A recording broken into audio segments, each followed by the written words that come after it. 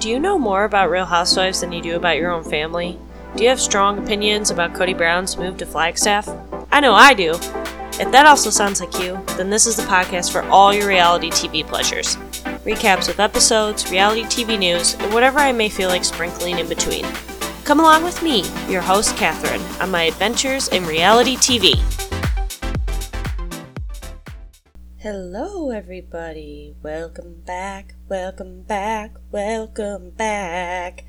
Another episode of Adventures in Reality TV. We're going to talk about some Love is Blind today. Just mostly kind of a overview episode, not any specific episode in general. So the last batch, well, I shouldn't say last batch, but the third batch of episodes just dropped before we see the finale next week where the weddings happen. So I wanted to kind of just vibe, have a little kickback, and talk about the 5 couples that have been on this season, and just kind of overview their seasons, whether or not they should be together. Spoiler alert, probably none of them should be. I had recorded a little bit of this episode earlier and then decided to delete it. I wasn't feeling it. I felt like I wasn't giving good takes, and I was kind of finding it hard to find my words and how I wanted to explain my opinions about things. So I trashed that and ate some dinner, took a few deep breaths, and came back. I have a lot of thoughts. I have a lot of opinions about this season. I have to say I do like the cast more than I like season 2 already. I feel like some of the tropes are maybe being repeated. However, I don't dislike this cast. I think some of the guys are idiots. Bartiz, Cole. However, even the women that I may have issues with or find to be hard to watch, I deeply enjoy more than Shayna. And pretty much all of the guys on season 2. So, yeah, with that being said, I would say it's overall better, regardless of how the couple should be together or not. Regardless if the couple should be together or not. I am at least enjoying watching these people more than last season. And I definitely get the vibe still that they all want to be influencers. Maybe not SK, but, you know, it's Love is Blind. They didn't go on this show just to get married. Come on, people. We know. I see you, Pilates by Raven. Anyways, what else is going on? I hope everybody had a good Halloween and, you know, had some fun. Maybe you dressed up. Did you go trick-or-treat? Well, I don't think anybody listening to this podcast goes trick-or-treating. Maybe if you have children, but you're probably too old to trick-or-treat yourself, hopefully. But anyways, countdown to Christmas. Well, countdown to Thanksgiving begins, okay? So then we have Christmas, but, you know, I'm in the holiday spirit already, so I hope everybody else is. Countdown to Hanukkah, countdown to Kwanzaa, end of the year is coming. Bada bing, bada boom. Love is Blind is almost ending. I feel like time is passing by so quickly. I can't believe it. I watched a good movie called The Good Nurse on Netflix last night. It was pretty good. I was expecting it to be kind of scary, but it was more of like a thriller. It's about a nurse who is able to kill patients by injecting, you know, medicine into their IV bags, and like their deaths go unnoticed. Well, not unnoticed, but the hospitals don't really look into them and kind of just leave them as mysterious.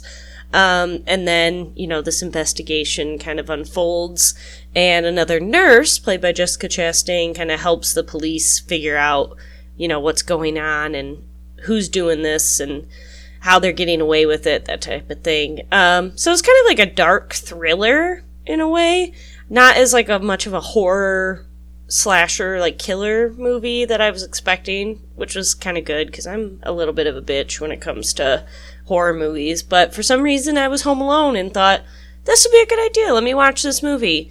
And thankfully it did not scare the piss out of me. So, good things.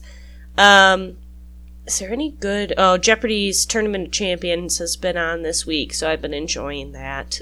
I have to admit, the 80-year-old man in me has to watch my Jeopardy every night when I eat dinner, so Tournament of Champions has been great. Can't wait to see Matamodio and Amy Schneider, Matea Roach I can give or take, but I'm excited to see them back and hopefully dominate in this bitch. I can't believe I'm talking about Jeopardy on this podcast. Alright, I think that's about it that I wanted to cover before we get into Love is Blind. Oh, one last thing. On Twitter, we got one, baby. Elon Musk loves the show. And we got a Twitter. So follow us on Instagram at Adventures in Reality TV, as usual. And then on on Twitter at Advent, Advent, in reality. So like Advent, like an Advent calendar, if you're into that sort of thing. So yeah, follow me on there for some hot takes. Maybe if I'm watching episodes live, I'll tweet my thoughts as I watch them. You never know. It's fun over there. I definitely enjoy... Well, I shouldn't say I enjoy Twitter. Does anybody enjoy Twitter? I think we all exist on Twitter and somehow can't survive without it. At least people with Twitter. People who never have gotten a Twitter, I envy you. But yeah, we're going deep in this, baby. So if you have a Twitter and you want to follow the pod or, see my hot takes on all things reality TV or maybe movies, maybe just the world in general, follow the podcast at Advent in Reality, baby. Okay, Love is Blind. Let's get into it. So I wanted to cover this in the format of by each couple. So there's 5 couples, like I mentioned. Like I said, this is going to be more loosey-goosey. I don't have it in, the tight notes covering, every highlight of an episode like I usually do. This, I'm going to go kind of an overview. So the first couple I want to talk about is good old SK and Raven. So Raven, she's a baddie, as Bartiz will let us know later. And she's a Pilates instructor. She is very beautiful, very fit. And SK is a very successful guy. He's Nigerian and very in touch with his Nigerian culture still. So they are, I think, an okay couple.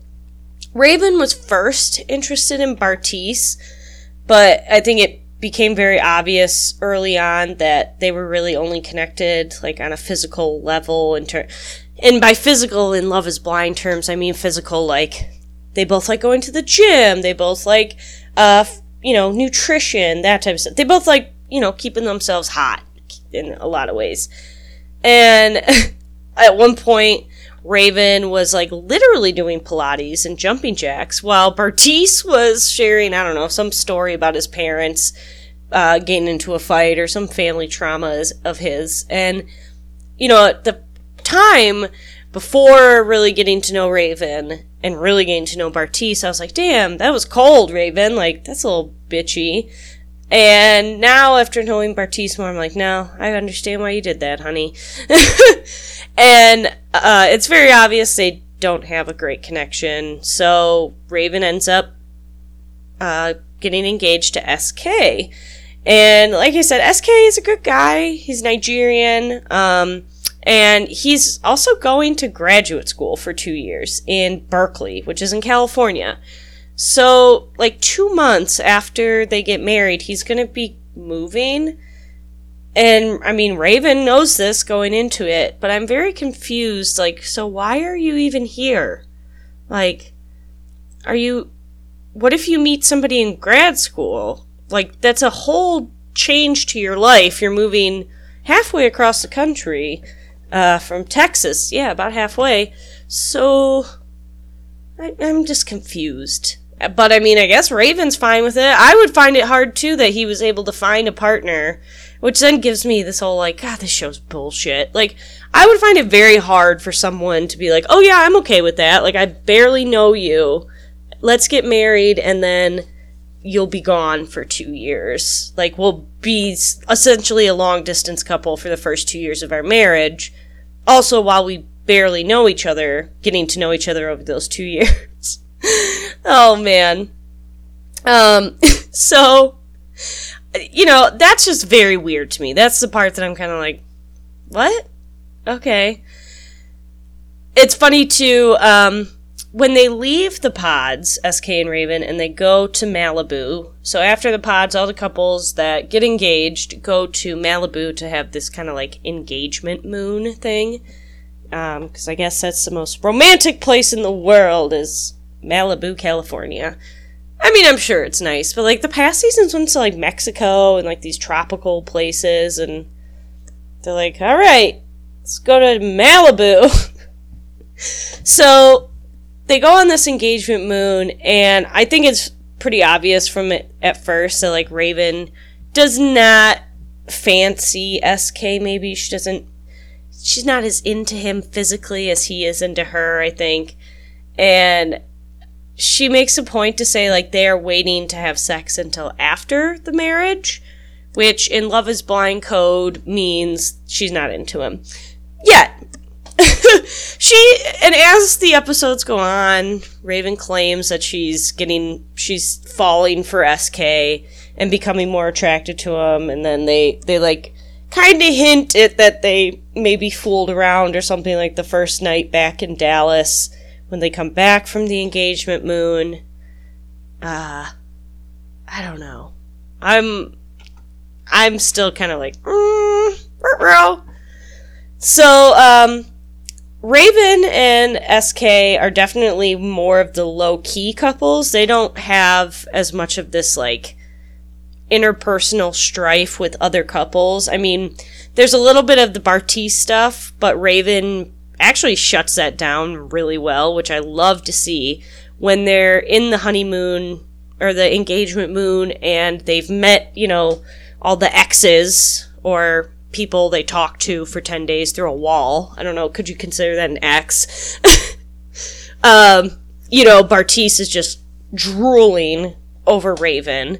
And the next day, they're in a pool party, whatever, and Bartise comes swimming up to Raven, trying to sweep her off her floaties or whatever in the pool, and trying to be like, oh, you and me, we look so good together, we connect physically, essentially trying to be like, oh, hey, remember me? I may have my Nancy fiance over there, but Bartise is my name, Mr. B if you're nasty, type of thing. And I love it. Raven was just like, yeah, I don't think we would even, like, have anything emotionally to connect on besides just, like, going to the gym.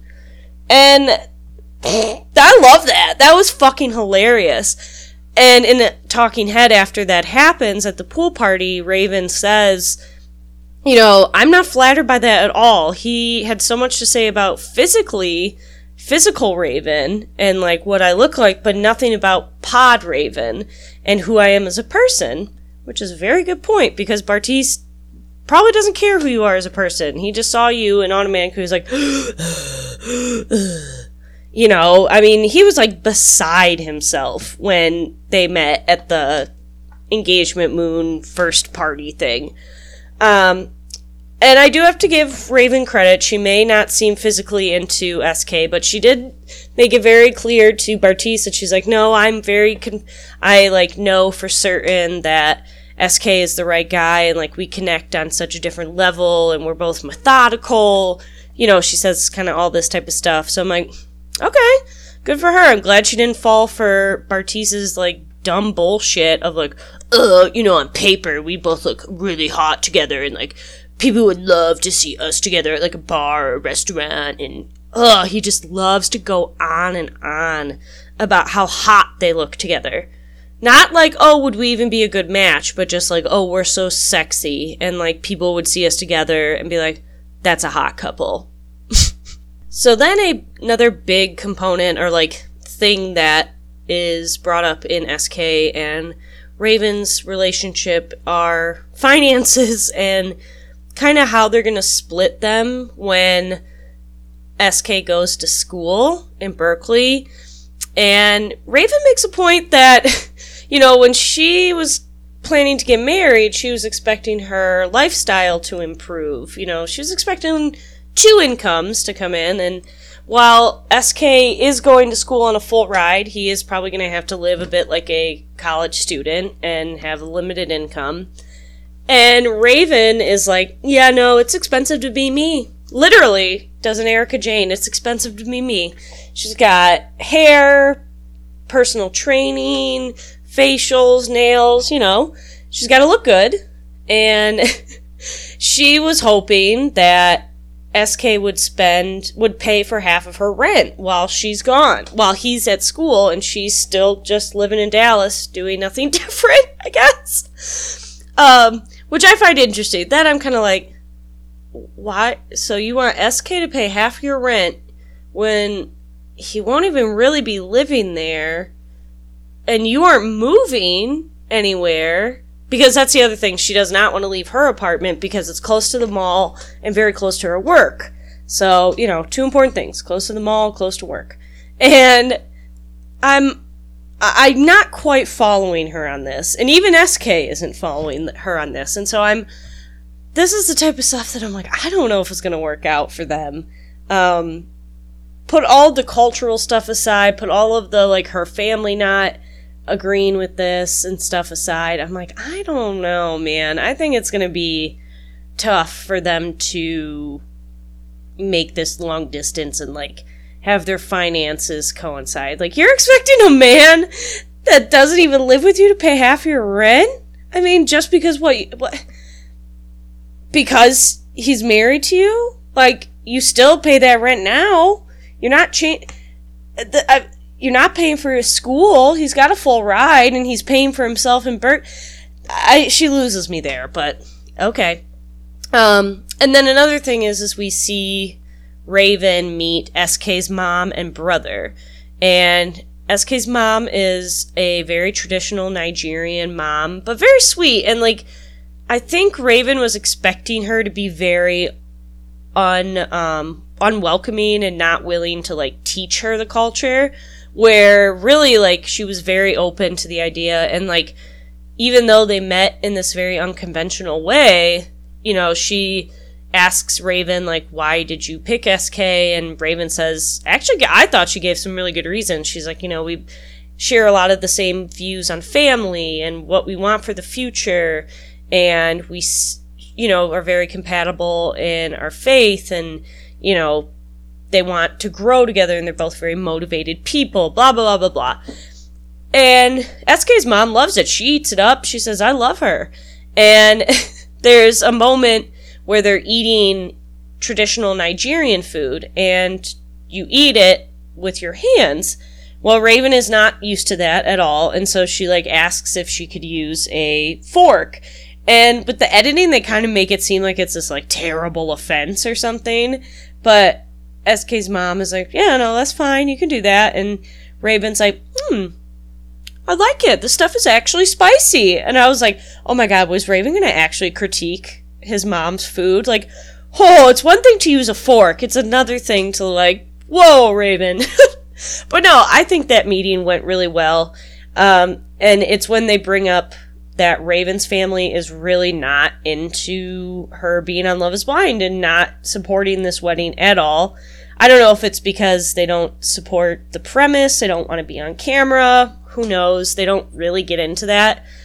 And SK's mom is kind of worried about that because I guess culturally in Nigerian weddings, it's very important to have both families involved.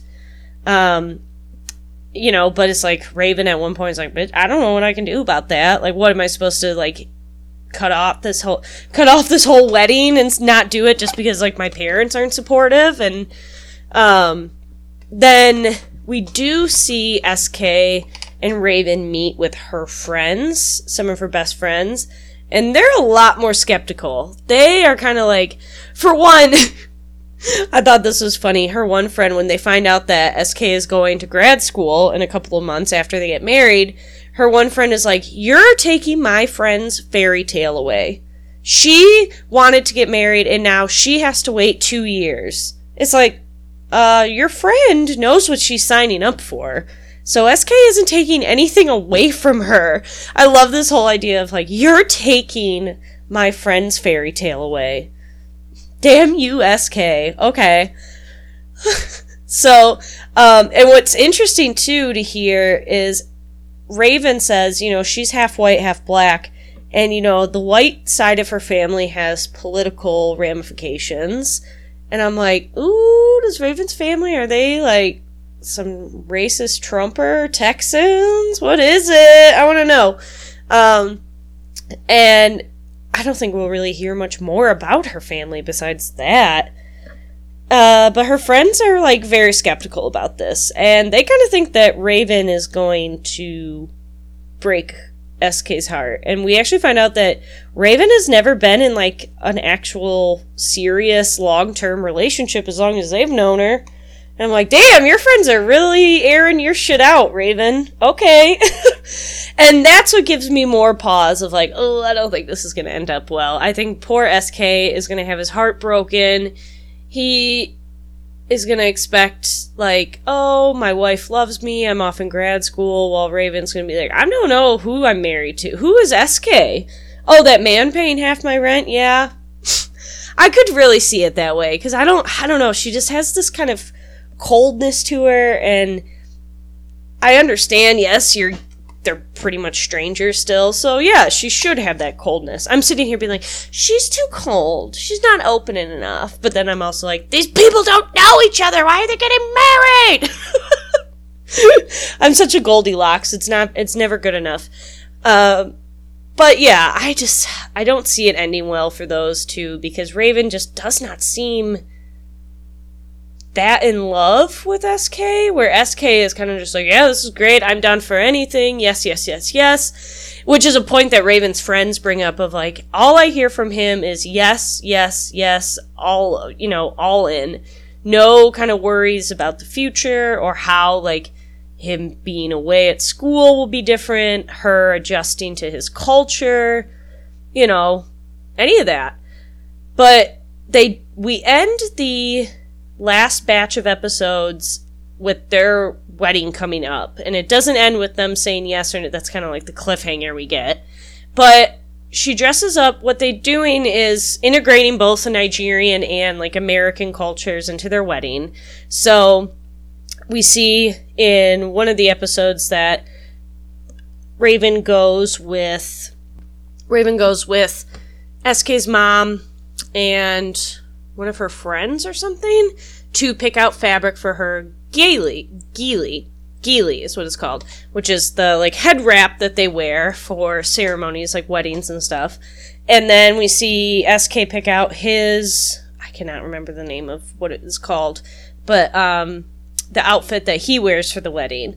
And, you know, I think it's nice to see Raven is really, like, spending time with her mother-in-law, and then she kind of gets, like, some advice from the lady at the store, and they're like, oh, always make sure you have stew and rice in the fridge. Okay. I guess that's good advice. Always have stew on hand for a Nigerian man. Very good. Speaking of Nigerian men, someone asked me if I would do a 90 Day Fiancé episode, because there's a lot of Nigerian people on 90 Day Fiancé, and I'm thinking about it. I am not a big 90 Day head. I've watched one season, most of it, and then, like, a few episodes here and there, but I think what I'll do is watch a few episodes here and there and, like, kind of write my thoughts down as I go, and then do an episode. So it won't be probably anytime soon, but I think it's definitely a reality show I should touch on and I should talk about. So, anyways, yeah, that's pretty much it for SK and Raven. I don't think they're gonna get married, or if they do, I don't think it's gonna last. I don't think this lifestyle is what Raven wants. I think Raven she's okay with SK going away for school now, but I think 2 years of waiting to, like, get a house and have kids and live that whole, you know, standard married couple life, she may not want to do that. So, that's just me. So what my consensus is for this couple, no, will not get married. Yeah. That's it. Yeah, okay. I'm going to leave it at that for my final consensus for SK and Raven. Before the finale, no. Final answer, they will not get married. The next couple I want to talk about is Alexa and Brennan. So, these two are actually probably the most genuinely happy and well-matched of the couples, I would say. I don't know if any of these couples should get married, like I've probably said 5 times till now, but I do think Alexa and Brennan should at least date for a long time. How about that? And, like, they hit it off right away. Oddly, Brennan and Colleen first kind of hit it off, but Brennan, I think, very maturely and openly was like, hey, I got this thing going with Alexa, and I really like her. This was still in the pods. And Colleen took that pretty harshly and, like, almost made it out to be that Brennan was the asshole. And I think most people were like, no, I think Brennan was cool about that. He was very upfront and just said, yeah, I'm into Alexa and I want to pursue that, so I don't want to lead you on or waste your time. Okay. And then, hey, it's better than what Cole said when he was pretty much like, I don't think we have any emotional connection because you're shallow. But Alexa and Brennan, they hit it off right away, and they actually were the first couple to get engaged in the first episode.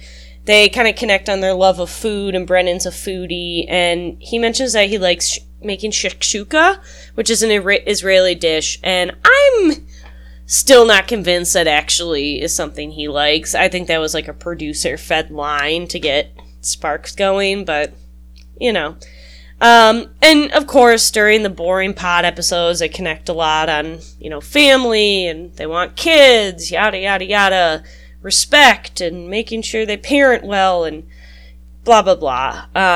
That's partly why I don't really care to cover the pod episodes, because they're boring. I mean, besides the few moments, like I said, Cole calling Colleen shallow, or, Nancy turning down Andrew, the sociopath with his dry eyes down. The pods are just kind of more of like, everyone's just fawning to each other. They're all just trying to come off the best that they can to hook, line, and sinker somebody, and these are the people that manage to do it. But I would say Alexa and Brennan are the, most low-key couple this season. They really don't have much drama at all. If anything, the big thing for them is that they come from completely different classes. Alexa, we see from her family and her background, her apartment, she comes from money. She really does not have to worry about money. I don't know if she works, even. I mean, well, she says that the bills that she has to pay are her online shopping bills, and that everything else is taken care of. So, I don't know what she does, but, Brennan, on the other hand, comes from much more humble background, and, at one point he's talking about how his parents, he didn't have heat or AC in his house at one point. He doesn't, his grandparents had to help them out a lot with food and with bills, that type of stuff. So, it's very much like this Princess and the Pauper, whatever that type of fucking vibe is. But, and it's interesting when they go and meet Alexa's parents, you can tell, ooh, they got money. That house is very, very nice. And, I get the vibe mostly from Brennan, and I don't want to call him simple or stupid, because I don't think he is. I think he's probably a smart guy. But I just don't think he thinks all that much about this deeply, and I think to him he's like, yeah, I love Alexa, and she wants to get married, so that's what we're gonna do. And, I don't quite understand if he's thinking very deeply about any of this, or if he truly is just, doesn't need much to be happy. I mean, he probably doesn't. It seems like he comes from pretty, humble backgrounds, like I said. And at one point, Alexa's friends kind of push him and are like, what if things go wrong? What if there's something about Alexa you don't like that you find out? And I'm like, what are these things they're going to find out? Like, is she a furry or something? He's like, what is they going to find out about her? But, yeah, overall, like, his parents and her parents are both very, like, open to this idea. They're both very nice and easygoing to get along with. Alexa has a massive family. She has a stepmom that looks like she could have probably been her sorority sister, or at least has plastic surgery good enough to look like she could have been. That's mean, but it's true. And then, like, 8 million cousins are there to meet Brennan and stuff, so, he was a little intimidated. But the dad I really liked. I thought Alexa's dad was great, and, like, he asked, I think, good questions to know about somebody, especially if you are getting married. Like, he wants to know, how many girlfriends have you had? Have any of them been ones you wanted to consider marrying? What's the longest relationship you've been in? And Brennan is, very open about this type of stuff. He has no problem answering it. Again, to him, he's like, I just love Alexa. I just want to marry her. I'm just a country boy. So I'm interested to see how Alexa will change him, because it's very obvious, like, they cover things like closet space, and, Brennan doesn't have many, options, and then Alexa's like, I never wear an outfit twice, and just all that type of stuff. And it is interesting, they really want to have kids and stuff. Alexa wants to be a stay-at-home mom. Brennan, wants to be a very involved dad. And it's very obvious, like, Alexa's dad, when he's talking to Brennan, is like, I just want you to know, Alexa's not going to be married to a chump that can't provide her the lifestyle she's used to. Like, and he makes a big point that, like, they really enjoy to have fun, and they like to be entertained, and holidays and trips and stuff like that, and you gotta make sure you can do that because Alexa likes her life the way it is, baby. So that's kind of pretty much it for them. I mean, they really are just the low-key couple. I like them the most. I think they will get married. I think they will. I think maybe Brennan is a little bit more into Alexa than she is into him. Brennan does have kind of an unfortunate receding hairline, although he is handsome. Like, all of these people are actually pretty damn good looking. Like, they don't let ugly people be on Love is Blind. That would be a very interesting premise. Put on some, like, ugly people, not Instagram model, Netflix pretty people. And let's see, let's put on some people with crooked teeth. Let's put on some people with, acne scars. Let's see, people with bad makeup and bad eyebrows and bad dye jobs. Let's see it, baby. Let's see, is love truly blind? Not, is love conventionally attractive? Because that's what this is. But yeah, so I think for my final consensus, they will get married. And I hope they are happy. I hope they are happy. Because that's the other... Oh, I forgot to mention, too. When they go and meet Brennan's parents, his mom mentions that he likes to run. He likes to run. His daddy was sick 6 days before he was supposed to go to Love is Blind, and he didn't go see him because he was scared. And I mean, I think that kind of alarms Alexa a little bit. But overall, I think that's, like, kind of the most scandalous thing we've found out between the two of them. And I don't know if that's going to be a deal breaker. It's probably production trying to stir up some stuff because they don't have much stuff going on. So, we'll see. We'll see. I do think they will get married. All right. Now, the next three, our final three couples, I should say, are really the train wrecks of this season. The ones that should not, I hopefully will not, and do not need to get married. I just, these three, all of them are just bad in their own ways, and we'll start with, I think Cole and Zenab is probably the best bet. And to just start off the gate, Cole is a bro. He's one of those douchey kind of like real estate guys. He's 26, very conventionally attractive. Don't get me wrong. He's got curly brown hair. He's got really light green eyes, very cute looking. But he also looks like somebody that would call women fat at the bar or something. You know, like he's kind of a bro and somebody I personally would not want to talk to out of fear of being made fun of. However, he falls for Colleen and Zeneb. Colleen, the twee little ballerina girl, you know, and him at first hit it off, which is expected. I was worried because Cole is like the Shane of this season that we were going to have like a Cole and Colleen vibe, like a Shane and Shayna. Thank God that didn't happen. Because Cole does hit it off with Zeneb, who is a beautiful woman in her own right.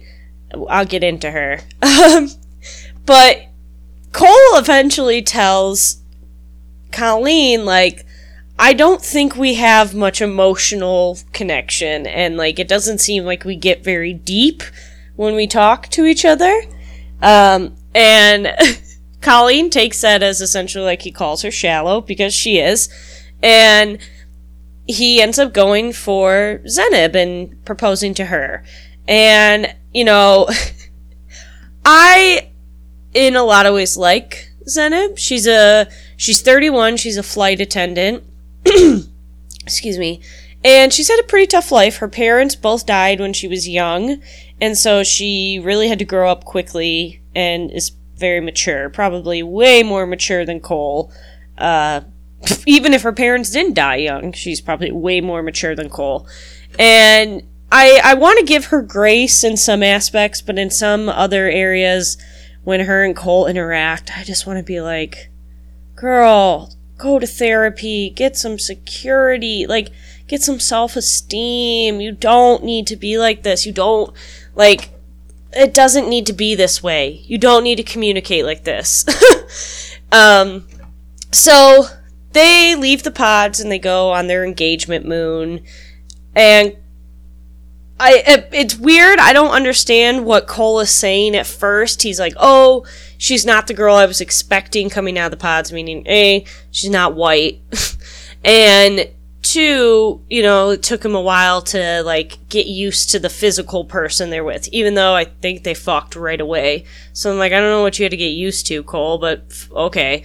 And then, you know, in their engagement moon, I think what now they have problems with there is Zeneb is starting to show her personality. And what Cole was thinking as funny or being sweet was actually being passive-aggressive when you're seeing her face and her mannerisms. And that's the problem I have a lot with Zeneb, is the way she communicates, especially when in times of conflict and in times of when she's hurt. She gets super condescending and really, really passive-aggressive as fuck. And it's like, girl, you're never going to get anywhere with anybody, no matter Cole or a 45-year-old man with all of his shit together that keeps his house perfectly clean. Like, and that's the type of shit that I'm like, Zeneb, you're losing everybody with that. And it's hard to root for her when she gets, like, she really, like, jabs, and you can tell she's trying to, like, neg him almost. Now, I will say Cole is an idiot in many instances, and does say stupid things that really he should know better, and, like, should know would be a hurtful thing, or he should have more empathy for. Like, the pool party incident where, Zeneb asks him to rate her, which then I'm like, Zeneb, why are you asking these types of things? Why? And it makes no sense. But he says you're a 9 out of 10, which is dumb of him. Because, guys, anytime that a woman asks you to rate her, which, God, don't do that, ladies, don't. I know we want to do, I know, we've all wanted to ask it. Maybe some of us have, and I'm not judging, but nothing good ever comes out of it. Nothing good. No matter, because where you're asking it from is not from a place of security, it's a place of being hurt and feeling bad about yourself, don't do it. And Zenib does it. And Cole, being the fucking idiot man-child he is, says, oh, you're a 9 out of 10. Which Zenib is a 10 out of 10. She's fucking gorgeous. And it's really unfortunate that she doesn't realize it. But then, what does Zenib do? She then says, well, what about Colleen? And he says she's a 10 out of 10. Oh my god, fucking Cole. I mean, I understand why Zenib then has the conversation with him after, but the way she's communicating is that she's like, she has those moments where, you know, maybe this is just a self-esteem issue for me. It's fine. It's fine. And she's like a real Diana Jenkins from Real Housewives of Beverly Hills, like licking her lips every time that she's like in a mood, and you can tell she's just like stewing.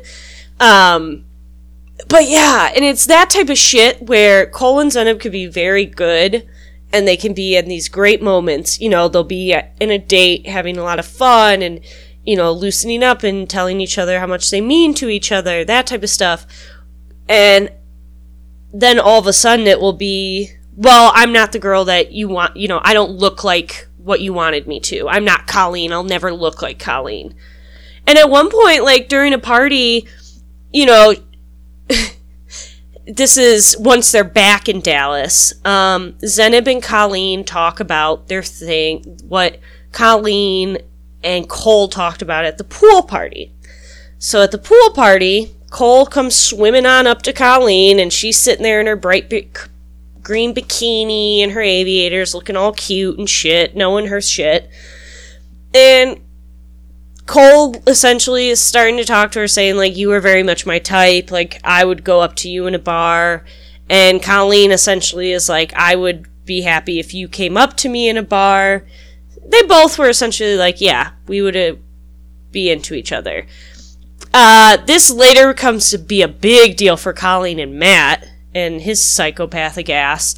However, of course, then Cole takes that conversation and relays it back to Zenib, as well as this whole rating thing. It's just, oh my god, it's a mess. And Zenib is clearly, she's insecure, which I don't blame her for being. I bet it's very hard to be around a bunch of women who all look like fucking supermodels. Although, she looks like a fucking supermodel. So, I don't know. It's hard for me to relate, I guess. I don't fucking know.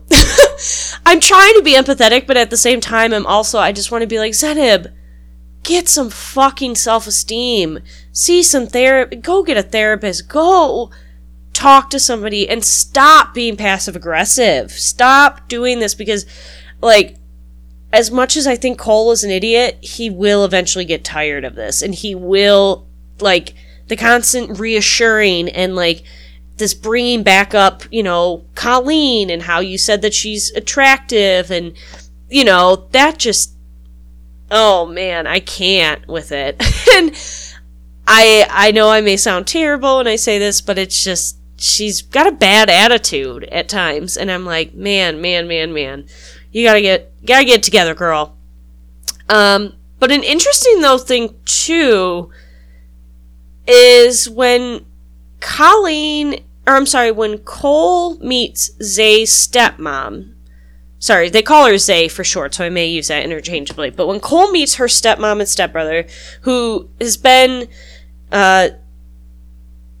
Zay's guardian since her mom died, so pretty much all of her life, or most of her life, they meet her, she's like, you know, Zenib is looking for a family and, you know, her husband to fill kind of the void of her not having family and not having parents around and that type of stuff. And Cole, it like dawns on him kind of like, oh, that makes so much sense. And it's like, what? How does it take you that fucking long to take, like, for something like that to click with you?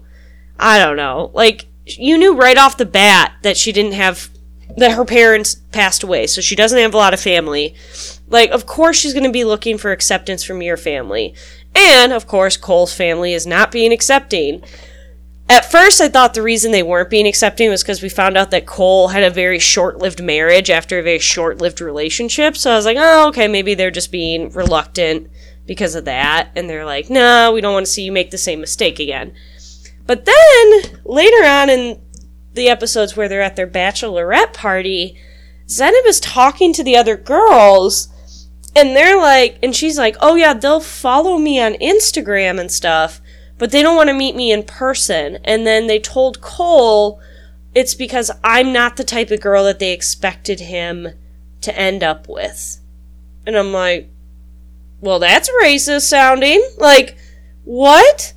And that's where I'm kind of like, okay, I get that Zenib may feel some insecurity, and like her mom brings up to Cole, like, you know, she feels insecure maybe about like the color of her skin, and that people may not like her for that. Remember, this is Dallas, Texas, y'all. You know, we're in the South, and people are fucking assholes, even in 2022. Sorry to anybody in Texas listening, but, you know, there's some racists. There's racists everywhere. But, you know, I get that's a real thing. And, like, apparently Cole's family is just not on board, and, like, they were sending him Bible verses, kind of telling him, like, how he's wrong to be doing this. And I will give Cole credit. He does come to a point where he's like, I don't need their support, especially if, like, they're going to be hiding around behind faith and, like, Bible verses to say I'm wrong and to, like, shun a person they love. I was like, damn, you're right. Good for you, Cole. I will give you credit there. I feel like I'm missing something here with their relationship. I'm trying to think. Oh, that's right. So they have this other party where they go out in Dallas, and Zenib and Colleen talk about the conversation that Cole had with Colleen. And Zenib then runs to Matt, who is Colleen's psycho fiance, and essentially is saying, like, hey, this is what was said, and, you know, I don't look like Colleen because I found out that Cole wants to, you know, would be more attracted to her and everything, and essentially she goes and she stirs some shit up. And Matt kind of doesn't take the bite with that a little bit. He's more kind of like, yeah, we kind of talked about it already, and Colleen and him are, you know, whatever. Kind of blows it off. Reassures Zenib that she's a beautiful lady and she doesn't need to be feeling insecure, all that type of shit. Like, of course. But then, you know, this starts up this whole fight again. I mean, this is what, a couple of weeks now after? And it starts up this fight again between Cole and Zenib. And Cole is like, what the fuck? I thought we were fine on this. And so it's that type of shit that she doesn't seem to be able to get over or move past, or, like, be able to trust what Cole is saying to her when he apologizes. I don't know. And I don't want to necessarily be like, you just need to be more, you need self-esteem and you need therapy, blah, blah, blah, blah, blah. Cole's right. Because he's not. He's a fucking idiot. But also at the same time, it's like, Zenib, you're fucking this up for yourself and everyone else that you're ever going to be with. Because I don't think she should marry Cole. I think, regardless of all whoever's right, wrong, who's ever an idiot, who's not, like, I just don't think they're a good match for each other. Like, Zenib's very high maintenance, or I'm sorry, well, she is kind of high maintenance too, because she's constantly insecure about her appearance and, like, looking good and stuff. But also, she's very high-strung and, like, very particular about her space and is constantly griping to Cole about, you know, where he puts his towels and how he unpacks. And Cole is a bit of a pig, we see. But then she also makes these comments like, oh yeah, that's a rug. You don't have those types of things in your apartment, do you? And it's like, oh my god, is that necessary? Like, are you being funny? Because it doesn't come off funny. It just kind of comes off like you're being an asshole. So, you know, there's that. But I don't think they should get married. Of course they shouldn't get married. I don't think they will get married.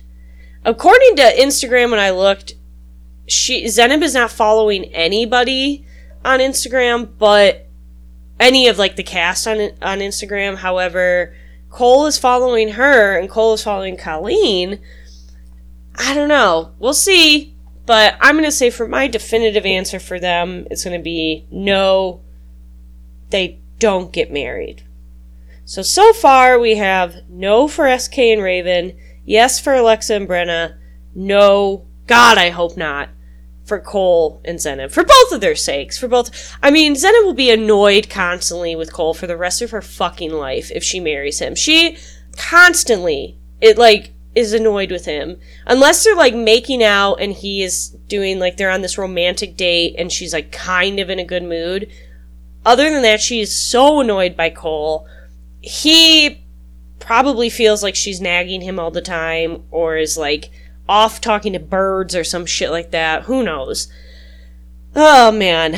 But I will say I am interested to see what happens with the parents thing because that's racist. I think that's some racist shit. And I do feel for Zenib in that case because that's toxic and nobody should have to deal with that shit. And the fact that they're hiding behind, like, texting their Bible verses and being like, oh, that's not the woman we expected you to end up with. Like, okay, fuck you. So, our next one out of our 3 final awful couples that should not end up together, next up is Colleen and Matt, or as I would like to say, Tweedledee and Tweedledrunk. So Matt is guy number 3 Colleen tried to get engaged to. Let's be honest. The first one was Brennan. Brennan very early on let her down and said, look I'm into Alexa. I do not want to waste your time and I want to focus on that.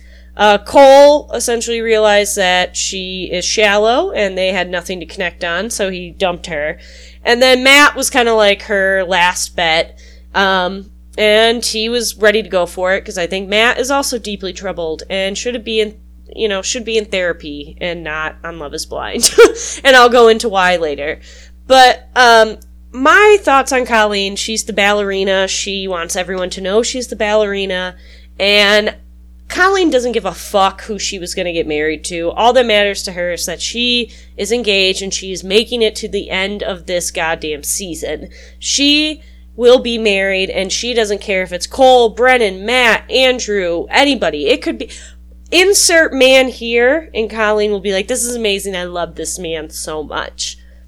And I hate to, but and frankly, Matt, you could do the same thing. You could put a girl in front of him, and he'd be like, I fucking love that girl. That girl's my fucking person.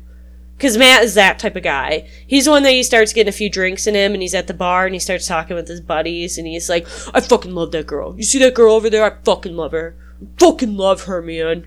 And he, starts adjusting his shirt and stuff. He's Matt gives me coked out country boy vibes. He gives me probably would beat up a gay kid in a locker room vibes. That kind of shit. He gives me the type of vibe that, he likes to get angry and, punch drywall. So, that's great. And Colleen, I think, is kind of a dummy. I don't know. And, she's not, she even says it herself at one point when they're having dinner with Colleen's parents. She goes, I'm not really deep, And her parents, they're like, fucking A, we're on TV, Colleen. Oh, my God. And I think that really perfectly sums her up, is, she's not that deep. And maybe that's okay. And I don't think maybe Matt's that deep. Maybe Matt likes to think he's deep. But I think he's just a very angry man who doesn't need another marriage. Because Matt, we find out in the pods, is that he married a girl that his first girlfriend from when he was 15. And then she cheated on him and got pregnant by another man. And so they got divorced. And so that fucked him up, definitely. And instead of, I don't know how many years ago that was before this. It sounds like probably 2, because let's see, they were together for 10 years, so they got together at 15, so yeah, they probably ended things at 25, and it says he's 27. That man should be in therapy. He should be dating. He should not be going on Love is Blind and saying, I fucking love you after 10 days to somebody. Oh, this man, he's scary. It's hard for me to, put into words, but this man you just look at him and you see, like, Bud Light sweat and anger in his eyes. Oh, it's creepy. So, pretty much what sets Matt off, and really the big thing between them, is after the pool party, and like I mentioned, Cole and Colleen have this cute little talk. They're pretty much saying, like, yeah, I'd find you cute, yeah, you know, in the real world, I would definitely say this to you. And when Colleen is explaining this to Matt, one, he's fucking 4 sheets to the wind. He is tanked out of his ass. Production makes a point to, like, the almost empty wine glass and stuff, and you can tell in Matt's eyes, and I've unfortunately been around men who have acted like this while they were drunk, like a rage comes over where there is no talking sense. They aren't listening, they're just mean, and he is just like, no, you should have said, that's my man. So you're just gonna tell him when you're engaged, oh, in the real world, we could be together. In the real world, I would find you attractive. No, you're supposed to say, thank you, that's my man. I'm supposed to do this. Oh, but fuck me, right? Fuck me, right? And it's like it's almost like not yelling, but he's waving his arms around. He's definitely using, like, his presence to be intimidating. And it's like, fucking Colleen is just, like, sitting there. He's, like, sawing his fucking meat and eating it at the table while she's sitting there, like, not eating anything, just like, that's not what I said, that's not what I meant. And it's like, oh my god, this is 4 days, and after one conversation you had with somebody who you thought was attractive in the pods. Oh my god, run, but not to Colleen. No, to Colleen, what she is, she's terrified that he wants to be done and she won't have somebody to get married to. Not, oh my god, this is scary that this guy is acting this way and won't communicate with me and try to understand what I'm saying and so we can get through this. No, fuck, I'm so scared he's done.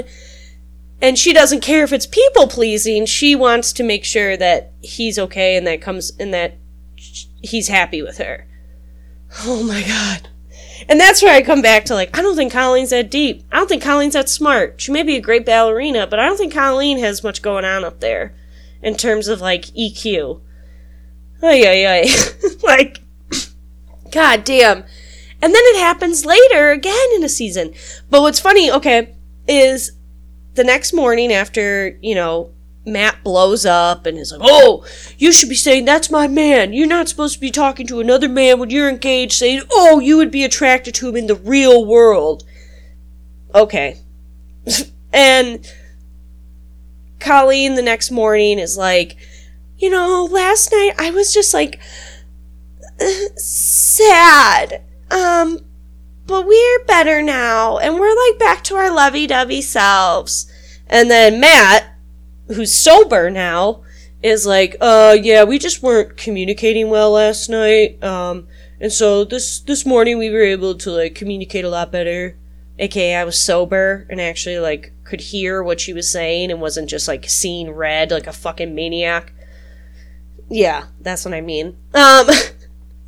So, you know, of course, they were able to fix that all up. They're all Tweedledee, Tweedle drunk again, like I said, cuddle, baby faces, wearing matching colors again.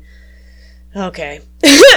And, you know, Colleen goes to meet Matt's mom and his family, and, you know, she's a very Texas woman. She's got a very slanted bob cut, and, you know, she just doesn't want Matt to get hurt. She doesn't want Colleen to get hurt. You could see it happening to both of them, and, you know, her and, Colleen have this very, you know, Texas, oh, aren't you sweet type of talk where Colleen essentially, you know, convinces his mom that she's not a good enough actress to fake loving him.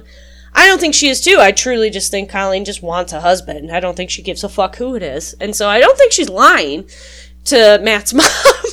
But, yeah, we'll see. And then at one point, too, she goes and she sits down and they're having dinner with some of Matt's friends. And, you know, they're all trying to talk him up like a bunch of douche buddies. And, you know, they're like, oh, yeah, they call him 2-Date Matt. And I'm like, is that a good thing? I'm like, so what? Does he have sex with the girl after 2 dates and then he's done with her? Like, I don't know if that...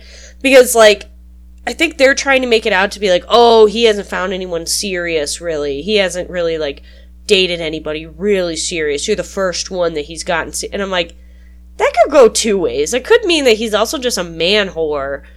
Or 2, that girls see after 2 days that he's a fucking psycho and don't want to date him. So that's not always... I don't know. And yeah, like, his friends... they kind of hear the story about their fight in Malibu and him kind of going into a drunk meat sawing rage.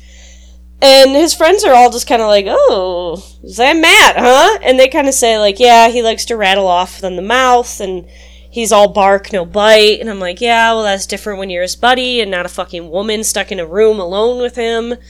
So, yeah. But... I don't know. They definitely should not get fucking married. They are so bad. And, like, there's a second moment where he freaks out. It's a girl's night. It's the night that Zenim comes up to him and is trying to start shit about the Cole and Colleen conversation in the pool again. And they decide they're going to go out to the club. Well, the guys and the girls take separate Ubers. They get separated or something.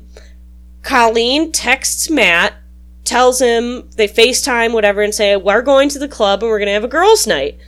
Well, Matt's fucking blackout drunk and doesn't remember any of this. And so he calls Nancy and Bartice and is freaking out, saying, where the fuck's Colleen? I can't marry this girl who on a Tuesday night just wants to say, peace out, I'm going to the club.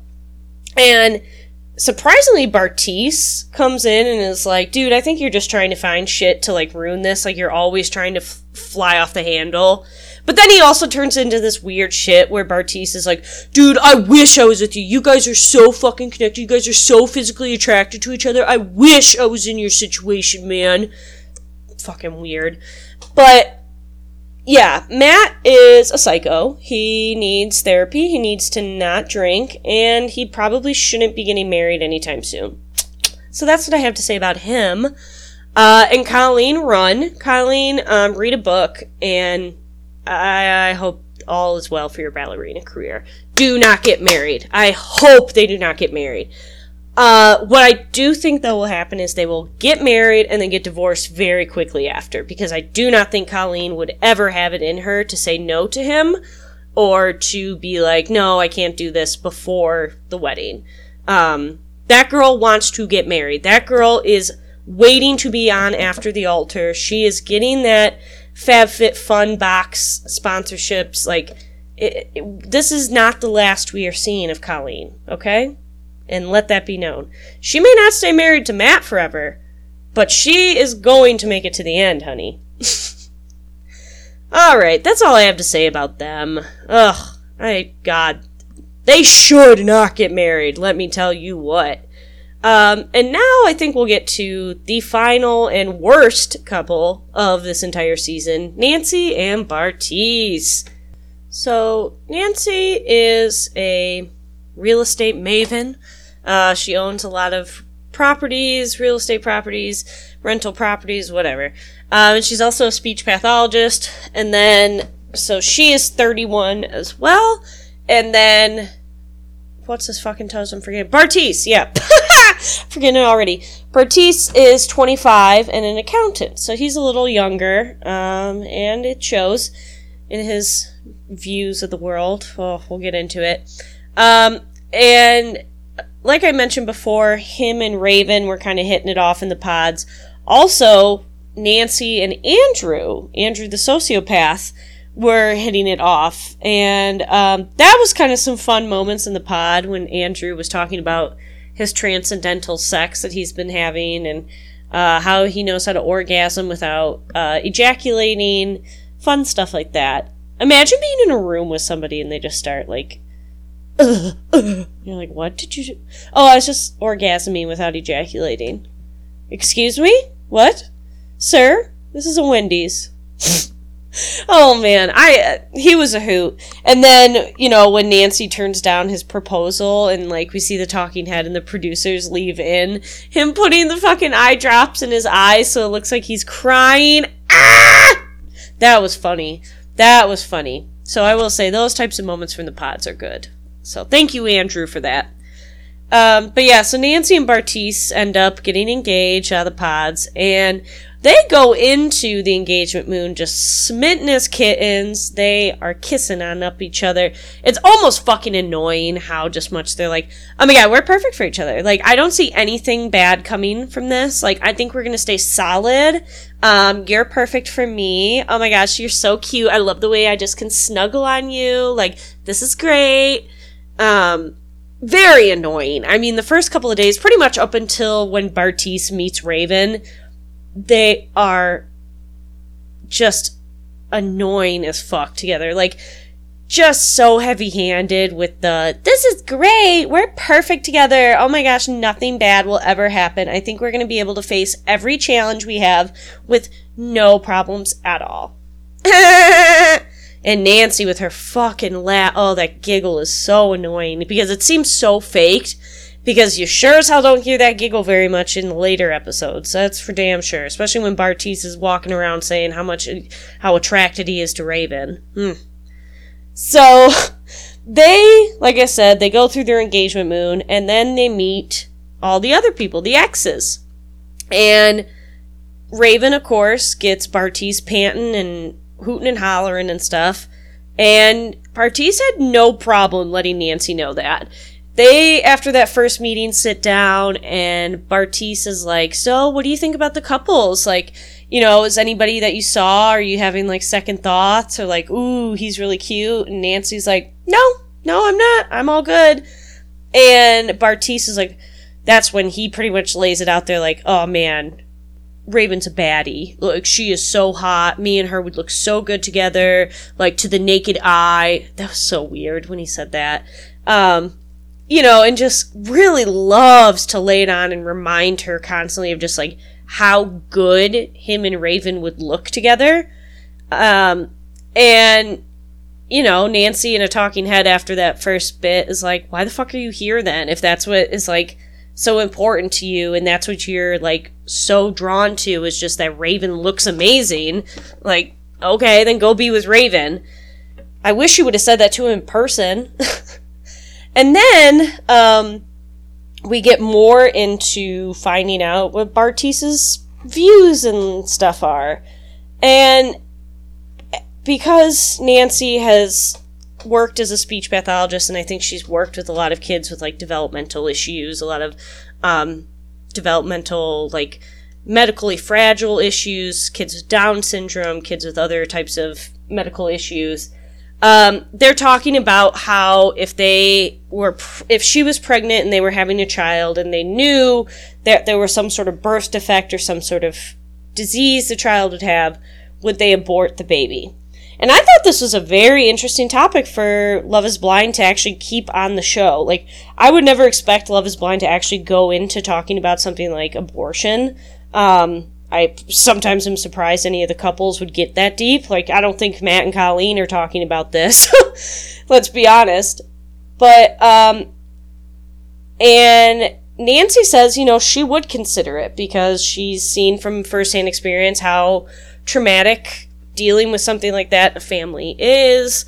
It really can be devastating to a family. And, she gave her reasons. And then Bartise is, of course, on the other side saying, like, hell no, he could never do that.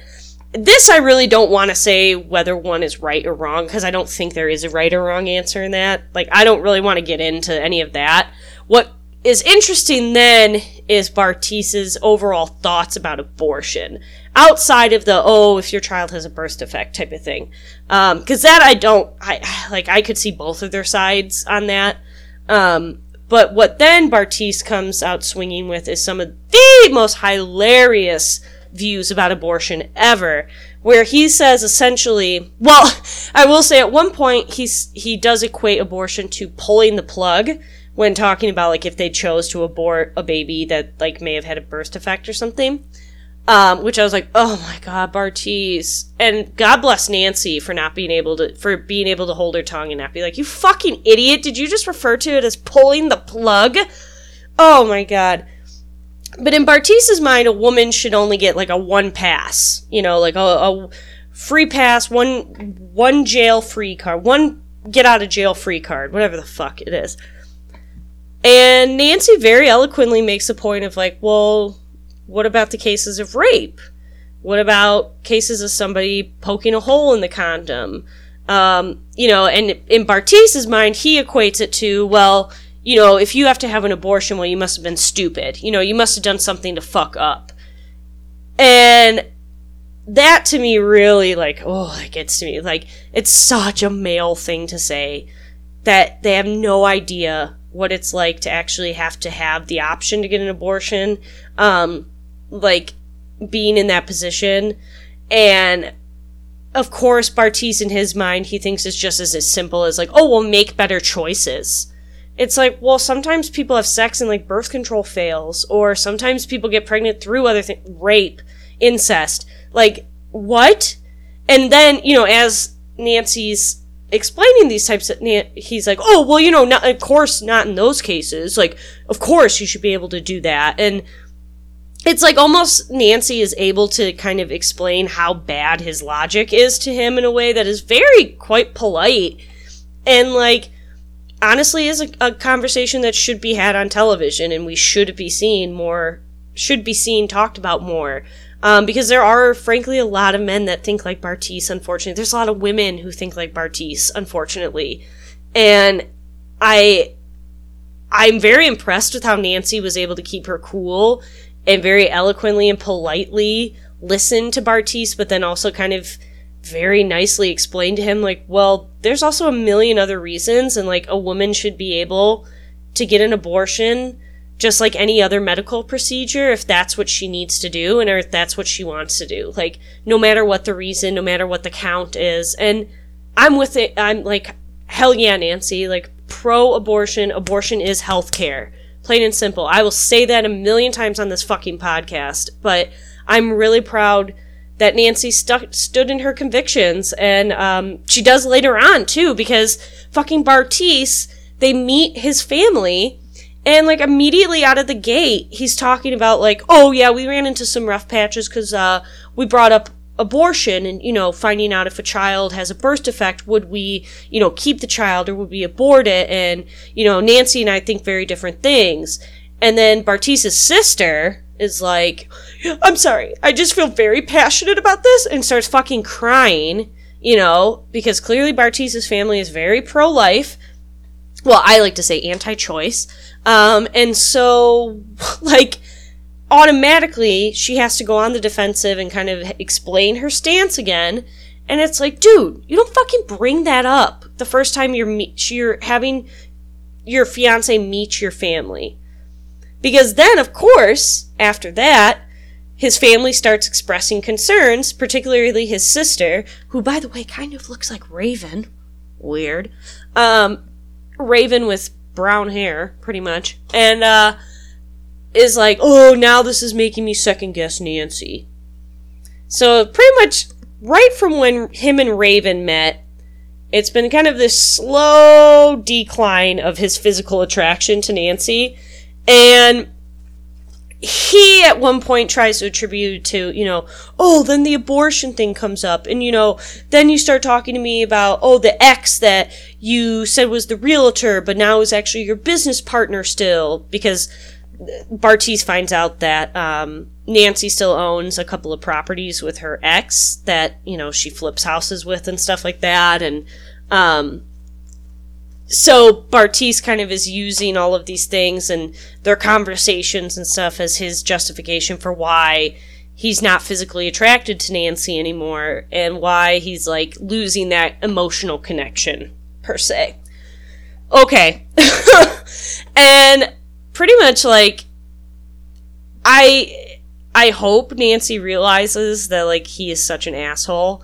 And at one point, this is the night that they're all at the bar, and Zeynep is starting shit with the Cole and Colleen stuff, Andrew is there, because some of the other people come from the pods, and really the only one that we care about is Andrew, because he's the only one that we really, like, got to know.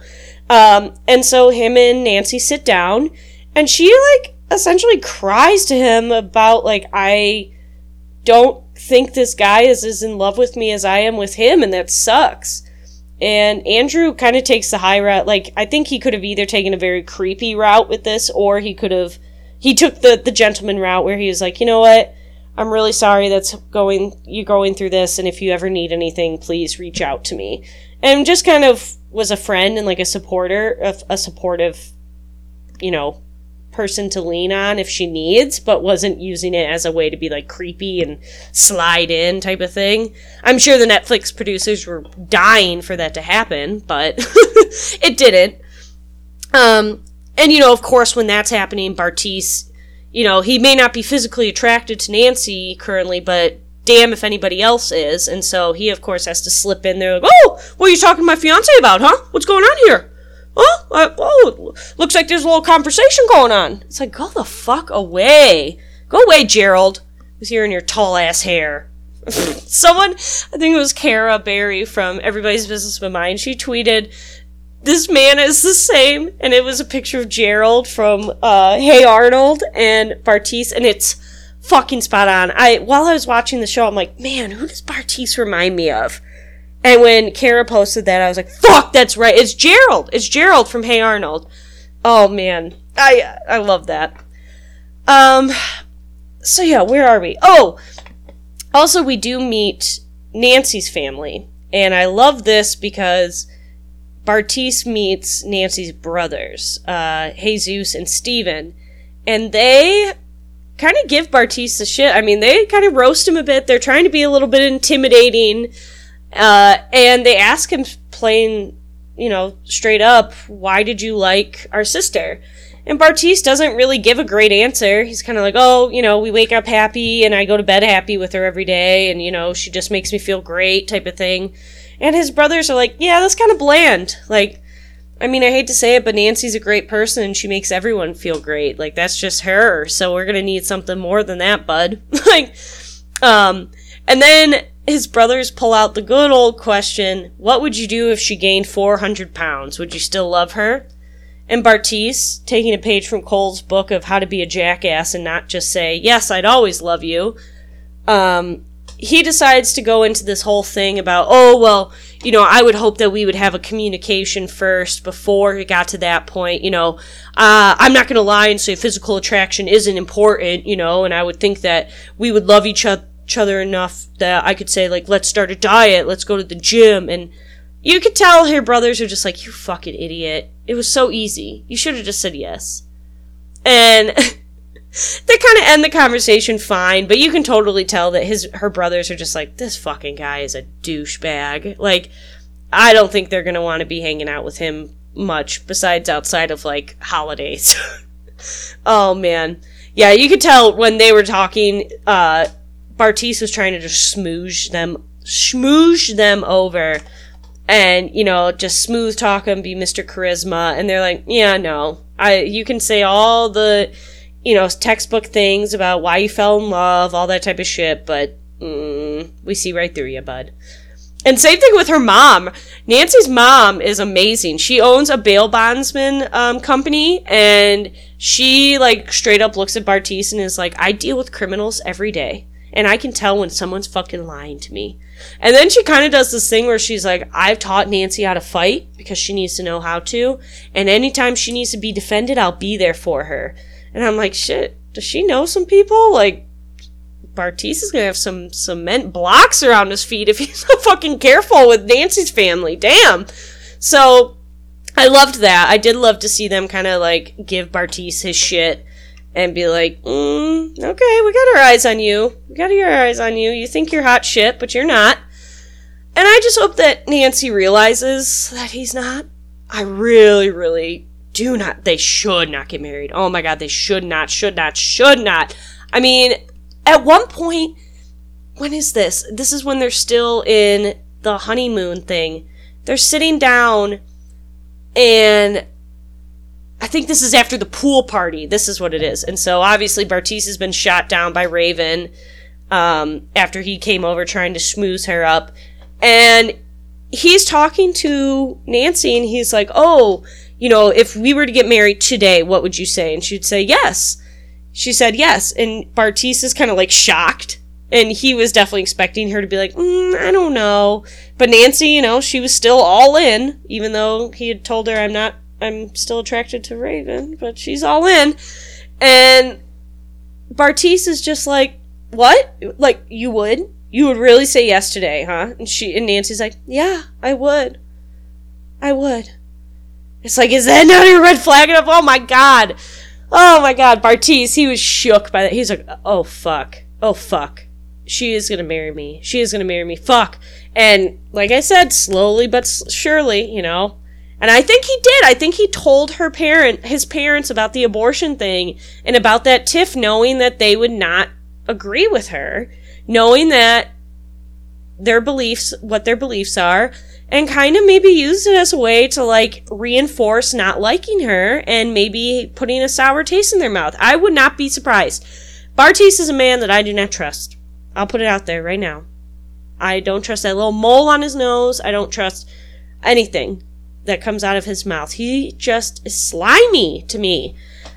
But I really hope, for my final consensus, they do not get married. And we saw in a preview, and this is like early on in the season, this was like after the first 4 episodes, and they were showing previews for the whole season, that like Nancy's brothers get really mad, and they're like, you drag us here for this, and blah, blah, blah. So I'm like, something goes on, definitely. I don't know who ends it.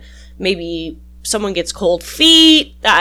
I'm curious what that's going to be, because it does look like we hear from her brothers again.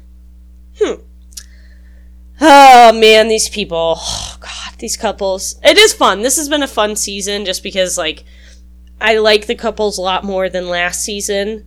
I definitely don't think these people are trying to be as they're better at not being as obvious in their goals to be influencers. How about that? So, that's all my thoughts now. So overall, what my thoughts are for who's going to get married and who won't be. SK and Raven, I think, won't get married. Alexa and Brennan, I think, will get married. Cole and Zeneb won't get married, should not. Fuck, I hope not. Matt and Colleen, I think, will get married, but will end up divorced not long after. And then Nancy and Bartise will not get married. Yeah. So I think 2 out of the 5 will get married. Possibly one of them actually being a successful marriage. We'll see. Remember, there are 2 successful marriages from the first season. Amber and Barnett. Which also then, okay, there was a scene with Cole and Zeneb. They're doing a dancing lesson. And they're practicing like they're coming out for their intro to their reception. And Cole says, Mr. and Mrs. Cole and Zeneb Barnett. So does Cole's last name also Barnett? That's a small fucking world. Because they also, like, look alike, and it's... what if they're cousins? That would be fucking funny. Will we find that out at the reunion?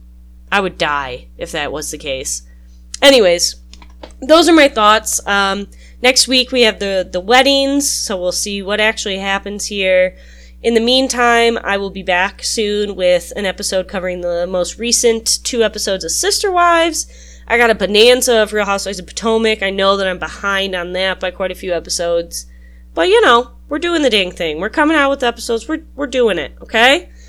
I'm trying to think of some other fun, older TV shows. I was thinking maybe some old MTV shows again, maybe some old TLC. I don't know. Give me your ideas. Remember, we are on Instagram at Adventures in Reality TV, and also the podcast has a Twitter now. Don't forget, at Advent in Reality. Advent, ADVENT, Reality. So, if you like everything you're hearing here, if you want to see my thoughts and opinions on all things reality TV, or just whatever I'm watching, if you want to send me a message about whatever you're watching, do it. I love to hear from you guys. So, that's all for now. Be good to one another. Don't be an asshole. Bye! This has been a production of C Money Entertainment. Follow us on Instagram at Adventures in Reality TV or on Twitter at AdventInReality.